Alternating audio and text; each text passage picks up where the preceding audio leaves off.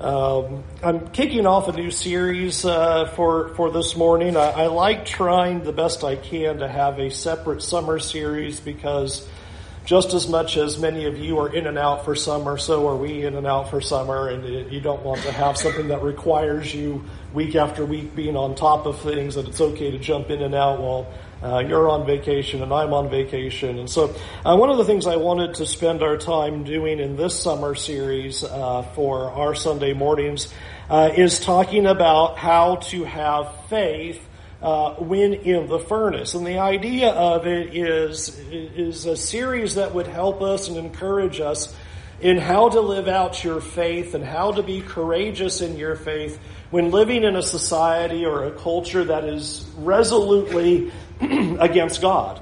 How can we practice our faith in a way that is God-honoring when the world seems to be standing against that kind of faith? And so that's ultimately what our series then is going to be about, and the majority of our studies will come from various passages in 1 Peter, because Peter is writing to Christians who are experiencing that very thing. They are going through suffering because of their faith.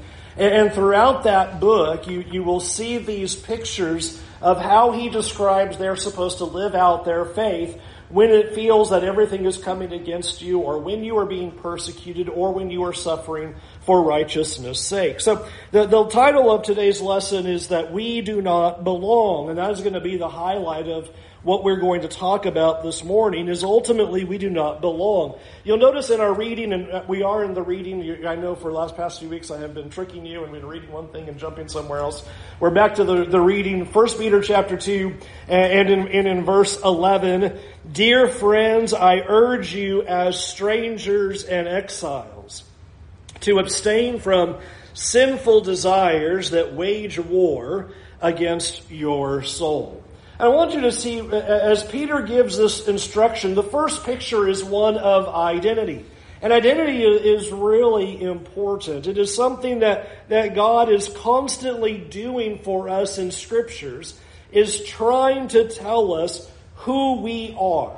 Here's who you are as the people of God and why that matters. And you'll notice the picture that's given for us here is that we are described as strangers and exiles, or sojourners, or pilgrims, depending on your translation. We are pictured as people who do not belong here. And the reason why identity is so important, in fact, the book begins with identity back in chapter 1 and verse 1 through 3, in that introduction. He does the same thing, describing them as exiles, is because if you know who you are, then that will change how you live. You have to know your identity. And knowing who you are will dictate how you live. And so it is interesting that Peter's picture of identity for the Christians is you need to recognize you are strangers, you are outsiders, you are sojourners, you're exiles, you're pilgrims. We simply do not belong here. And I think that if you think about that picture, there is an implication in that picture. Because if you say that you don't belong here, then I think immediately the question is, well, then where do we belong, right? There must be some other place.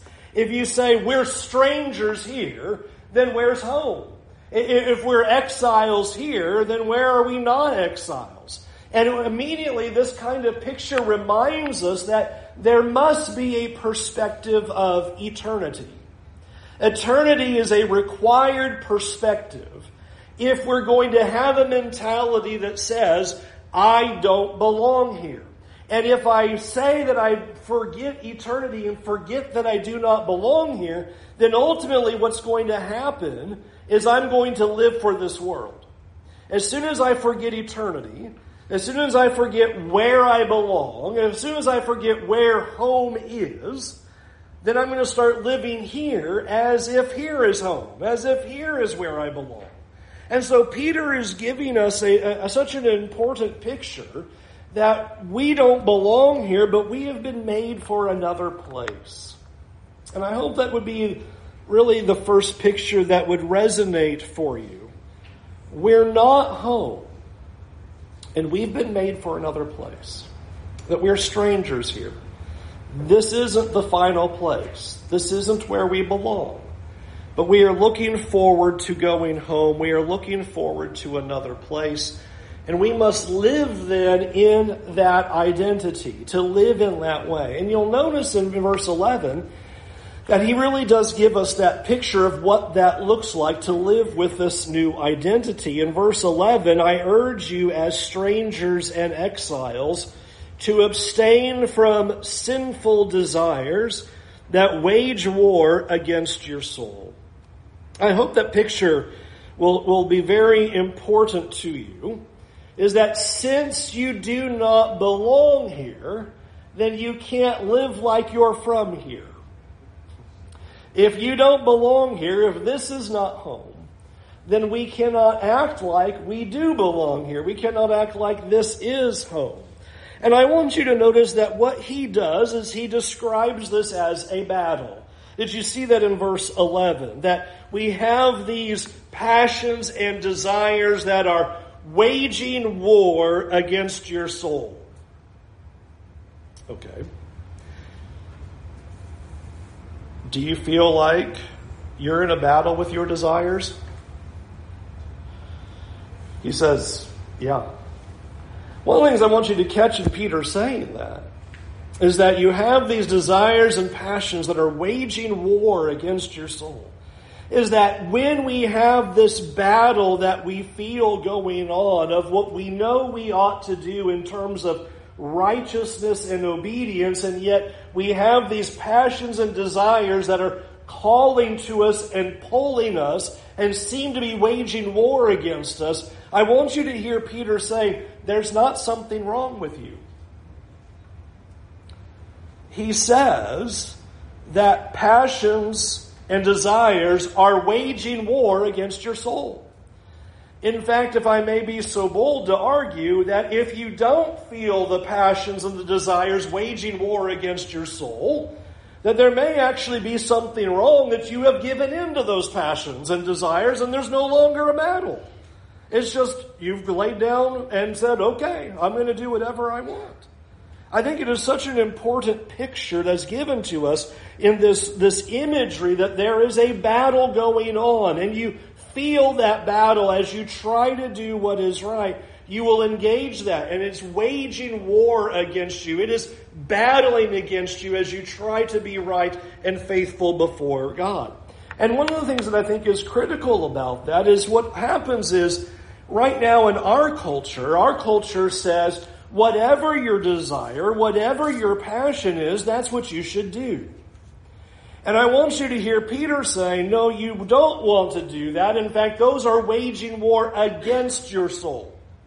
Those are not helpful to you. They are not for you. They are not for your eternity or for your eternal life.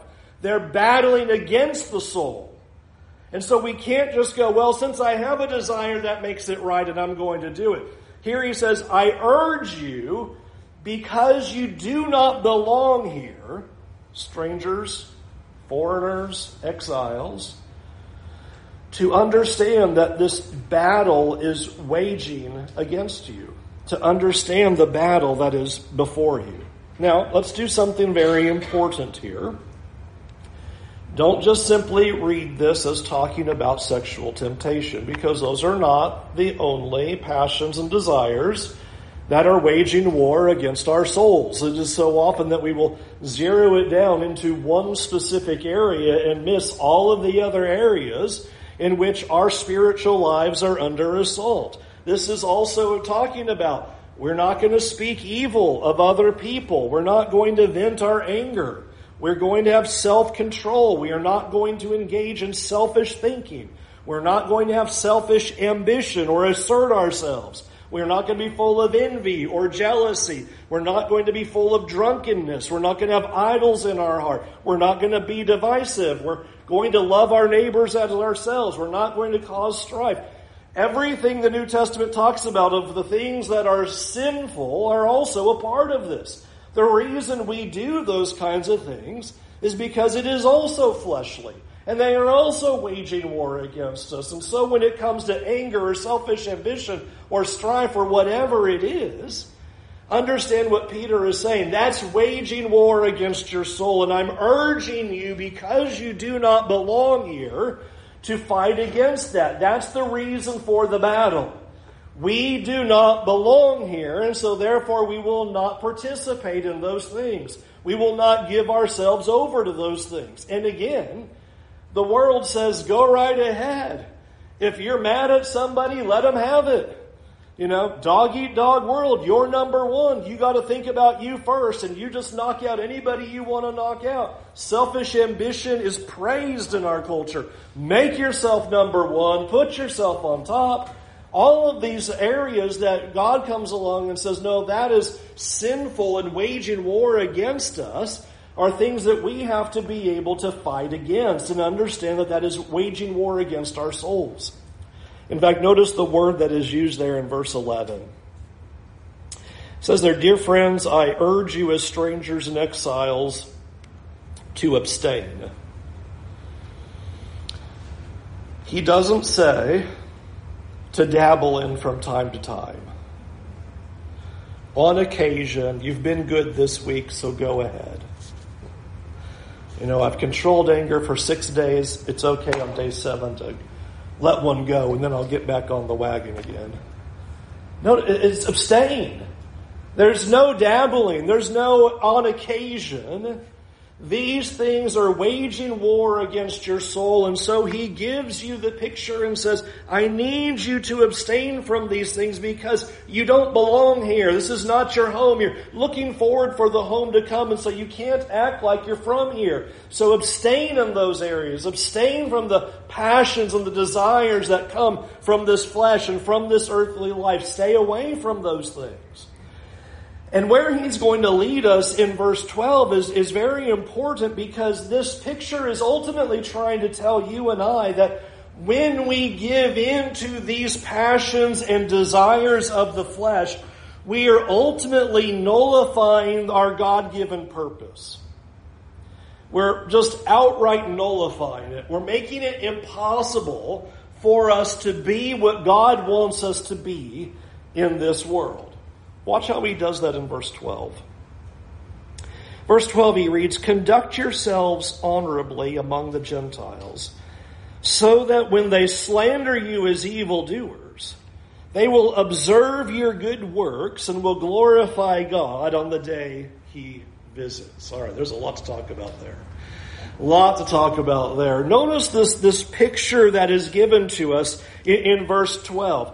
I want you to live honorably. And so I threw up some synonyms from the Greek there just to get a sense of what this looks like. We are supposed to be living honorable, pure, beautiful, holy, good lives in the world.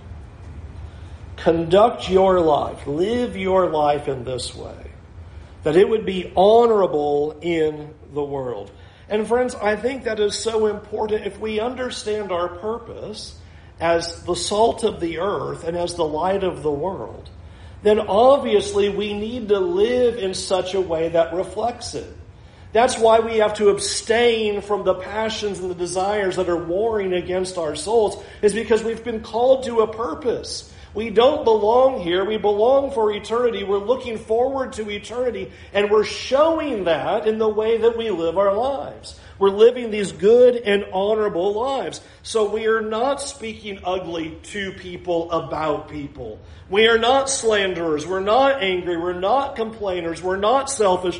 We're not haters. We don't look like the world. Live honorably in the world. Keep your lives honorable among people. That is the picture that is given to us. And the reason why this is so important is stated in verse 12. Live honorably so that when they slander you as evildoers. Notice something here. This is going to happen. You are going to live honorable lives. And people are going to slander you for being honorable people. Live your life for God. Live your life because you belong to God and you belong for eternity, and you are abstaining from these passions and desires. And in doing so, people are going to resist you. People are going to speak evil of you. They are going to slander you. They are going to accuse you of being a wrongdoer because of your faith. They are going to accuse you of being an evildoer because you tell people, actually God says there is sin and judgment. You're going to be evil. You're going to be called an evildoer. You will be accused and slandered for that. Peter is telling us that's going to happen. Here we are telling people you need to repent to come to God. You're going to get in trouble for that. You're going to tell people, no, there are things that we can't do. We're supposed to abstain from passions and desires. There's going to be resistance to that. And I hope that you would sense that Peter does not spend an awful lot of time talking about that. That's just an assumed. It's something we're going to have to grow comfortable with. We haven't been used to that. First century Christians were used to it all the time. He can just throw it in a blurb. It's part of a parenthetical of what he's about to say. He just goes, and when they slander you and speak evil of you, and we're like, whoa, whoa, whoa. Nobody should be talking bad about me. Yeah, they will. Yeah, they will. Get ready. Get used to it. As you abstain from the passions and the desires of the flesh and uphold faith and do what is right and stand on the word of God and do what God says and confess Jesus and profess your faith, they're going to call you evil, and if they do, there's nothing wrong that's happened. Peter says that's what's going to happen. Prepare yourself. Faith in the furnace. People are going to challenge you and call you wrong and say you're evil and say you are messed up. You've got it all backward. How could you possibly believe what you believe? How could you possibly say what you say? How could you possibly teach what you teach? That can't be right. Peter says, yeah, that's right. That's going to happen. That's right. They are going to call you evildoers. But I want you to notice what he tells us here. How are we supposed to combat this? Look at the rest of verse 12. What's the response? Verse 12, they will observe your good works and glorify God on the day he visits. Did you hear what he said? All right. Conduct yourselves honorably, abstain from passions and desires, live with the other world in mind. Don't be like this world, but be honorable in all of your conduct, so that when they say you are evil and wrong, you are going to not validate that by how you've lived. They are going to say all kinds of terrible things about you, but people are going to look at your life and say that doesn't match. And I think that is such an important picture that is being given to us here, is that ultimately what we are going to do is disprove their charge by our behavior. If you've been with us on Sunday night, we have seen the Apostle Paul do that frequently. The Apostle Paul has charges laid at him over and over and over again. From chapter 21 on of Acts, it's charges and charges and charges. He did this, and he did this, and he did this. And you want to know what the apostle keeps doing? He just says, I've lived my life honorably before God and all people. My life does not reflect what you're saying. You're saying all kinds of things, but you don't see it in me. That's what Peter is saying. Our behavior is supposed to then not match what they say. Now, that's a really big deal, because please think about this. If they say all kinds of things about how you are evil and they're right, then how's it going to go? If we are caving into the passions and the desires, then when they say we're wrong and we're evil, we won't be living lives that refute that. I think that is such an important picture, is that we live in such a way so that our behavior counteracts their words. And that's why what the Apostle Paul was doing in Acts was so important, that we would be able to live our lives in such a way to be able to say, before any human being, or before any court or any government, I have lived my life in good conscience before God and before all people. That's what Peter says has to happen. We live our lives honorably before the world, so that when they slander us for our faith, it won't match what our lives look like. We will be discrediting their charges. In fact, you will notice how much it disproves their charges by noticing the end of verse 12. When he says, not only are they going to observe your good works, but he says it's going to actually change some people's minds. They might actually glorify God after they look at your life. They say, that's an evildoer. Then they look at your life and go, that doesn't match. It is fascinating to read about some church history of Christians and how that very thing happened, of how their honorable lives were able to counteract the charges that were made against them as they were being persecuted to such a degree that it caused other people to come to faith. And that's what Peter is talking about, is that you're going to live your life so different that while they say and accuse all kinds of nasty, awful things about your faith and how you believe in God and what you're trying to do, your life is not going to allow that to happen. And I hope that we would hear what Peter is telling us, is that our actions are either going to validate what they say or refute it. They're going to say these kinds of things. They're going to slander, is what Peter says. And your life can either validate what they say, or your life can refute what they say. And I think that's such an important point that has to be made for us, is because, friends, we can't fight fire with fire. That's not our call. And that's part of that passion of the flesh. That's exactly what we want to do. We want to fight right back. You say that, I'm going to fight right back. And we cannot do that. We cannot return slander for slander. We're not engaging in a war of words. What we are going to do is live an honorable life. So they cannot see in us an angry person, a person full of hate, a person who causes problems, a person who is slanderous. They cannot see that in us. They need to see in us people who live honorably before God and before all people. That is what we have to do, which ultimately means while they are accusing us, we keep doing good. That's what we have to get our minds around. While they keep accusing us and slandering us and challenging our faith, our response is to simply keep doing good. Our response is to continue to abstain from the sinful desires and the passions of the flesh.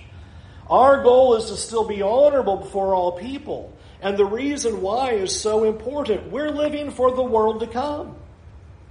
We're not living for here. We're living for the world to come. And so they can say all those things. We're not engaging.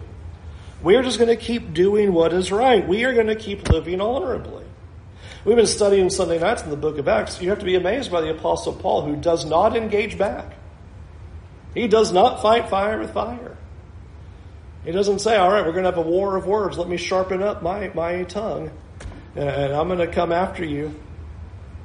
He just keeps proclaiming Jesus. He keeps doing what's right. He keeps showing light. It is so important that we let our good works speak for themselves. Let our good works speak for themselves so much so that when people make accusations, those accusations won't make any sense. That's what Peter says. That when they say things, other people are going to go, well, that's not the Brent that I know. That's not the person I know. That doesn't add up.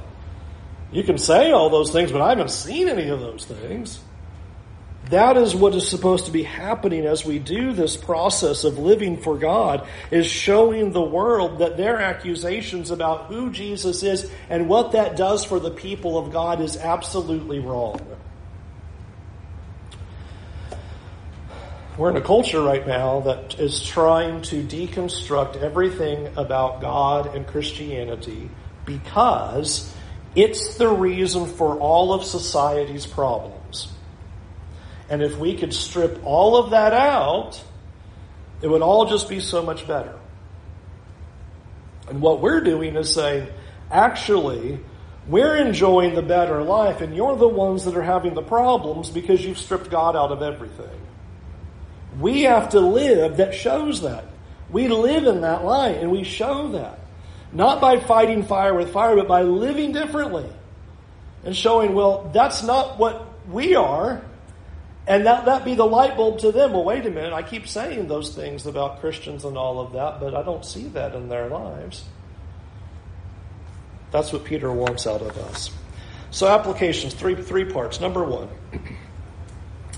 how are we going to live in a world that's rejecting and resistant to God? Number one, we have to keep in mind our hope is not here. Our hope is not here. Our hope is not here. Our hope is not here. We do not belong. We do not belong. We do not belong. We like to sing those songs, but then sometimes we forget that we do not belong. We are not here. It is not about here. It is about the world to come. It is about eternity. We are strangers here. We're just passing through. It's just a temporary stop along the way to eternity. And so we do not belong. That is our big reminder. And so we will abstain from the worldly desires and passions of the flesh and engage in that battle that is warring for our souls because we want eternity. We want to be with Him. So we engage in that battle and we abstain. So keep your eyes on home. And let me remind you of this first point. Every single day is one day you're closer to home. Every single day you're one day closer to the home where you belong. Number two, our conduct can cause those who speak against you as evildoers to glorify God. That's what God wants. God wants our conduct to be such that it is going to nullify what people say about Christians. Just absolutely nullify it. Live honorably before all people. And I want us to remember that our behavior, what we say and what we do, can absolutely nullify the gospel. What we say and do can absolutely nullify the teachings of Christ and nullify the glory of God. Do you remember one of God's great complaints against the nation of Israel that the prophets would bring up again and again?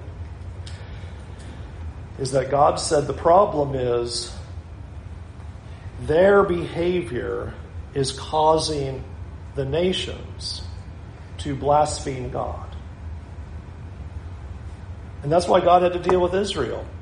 Israel was supposed to be a light to the nations, salvation to the ends of the earth. And rather than that happening, they caused the world to blaspheme God. We are in the exact same situation. We either can shine as a light, live honorably among people, and point people to Jesus, or completely nullify the gospel because we don't live honorably and cause them to blaspheme God all the more and say, see, my charges about them are right. But rather what's supposed to happen is that we live in such a way that it causes people to go, the charge and the life don't match. All I see is good in them. All I see are good things. I don't see the charge. I don't see the evil. We are the ones who are bouncing that back and causing the glory of God to be on display and confirming the glory of the gospel in our lives, not discrediting the gospel. And so our conduct is all the more important. Which leads really to the big idea of it all. How many times do the Scriptures have to remind us that we were made for good works? It's why we're here. You have the Apostle Paul in Ephesians chapter 2 and verse 10 that we were created in Christ Jesus for good works. We're told in Titus 2 and in verse 7 as well as in verse 14 that we're supposed to be eager to do good works and set an example before others. Or I will use then the other thing that he tells to Titus when he says, the saying is trustworthy and I want you to insist on these things. Here's what he's insisting. That those who have believed in God, is that us? That those who have believed in God may be careful to devote themselves to good works. These things are excellent and profitable for people.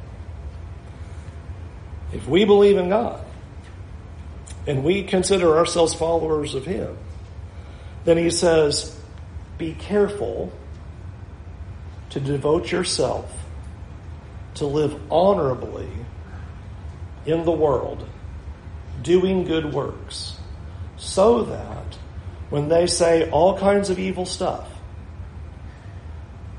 it won't be validated, and some will even glorify God on the day He visits. Let's go to God in prayer. Heavenly Father, Lord, we confess to you that it is of such a great difficulty at times to live righteously and honorably when under accusation, when our faith is challenged, when things that are said against us are ultimately untrue, and that things can be said against us because of our faith and devotion to you, Lord. Lord, I pray that you would strengthen our faith and strengthen our hearts to abstain from the passions that war against us. Lord, keep us from sexual temptations. Keep us from anger. Keep us from selfish ambition. Keep us from pride. Keep us from division. Keep us from all of the things that you have called us to stay away from, Lord, that so often creep up within our hearts and display themselves in our lives and in our mouths. And Lord, we pray that you would encourage us and strengthen us to just live honorably in the world around us. Lord, help us to shine as light. Help us to shine in such a way so that people see our good deeds. And help us to be careful as we do that we would live in an honorable way that shows your glory and goodness. Help us to live our lives that shows the beauty of the gospel, shows the beauty of who you are. Let us help the world see that a life lived for you is a wonderful life. And let the world see in us, Lord, that we are living for eternity, that we are all strangers here, that we don't belong. Help us to live in that light so that people will see you and glorify God ultimately when your Son returns. Lord, forgive us for when we have not done what we see the Apostle Peter teaching us to do. Forgive us for the times we have not lived honorably, that we have not kept our conduct holy before outsiders. Lord, forgive us for when those kinds of sins have been present in our lives. And Lord, I pray that in the days ahead we would be far more faithful in our efforts to be doing good works, to be honorable, to not fight fire with fire, but instead glorify you in all that we say and do. In Jesus' name, amen. Well, that gives you an idea of a taste of the things that we'll be talking about over the summer, of how we can live honorably before God during hard times. And we encourage you this morning to think about where you are in your walk with God and life with God. Can we help you in your journey with Him to turn away from sin, to follow Him with all of your heart, to confess Jesus to be the Son of God who came to this world, who died for your sins, be immersed in water for the forgiveness of your sins. We want to help you in any way possible. Would you just let us know afterward, or you can come forward while we stand and while we sing.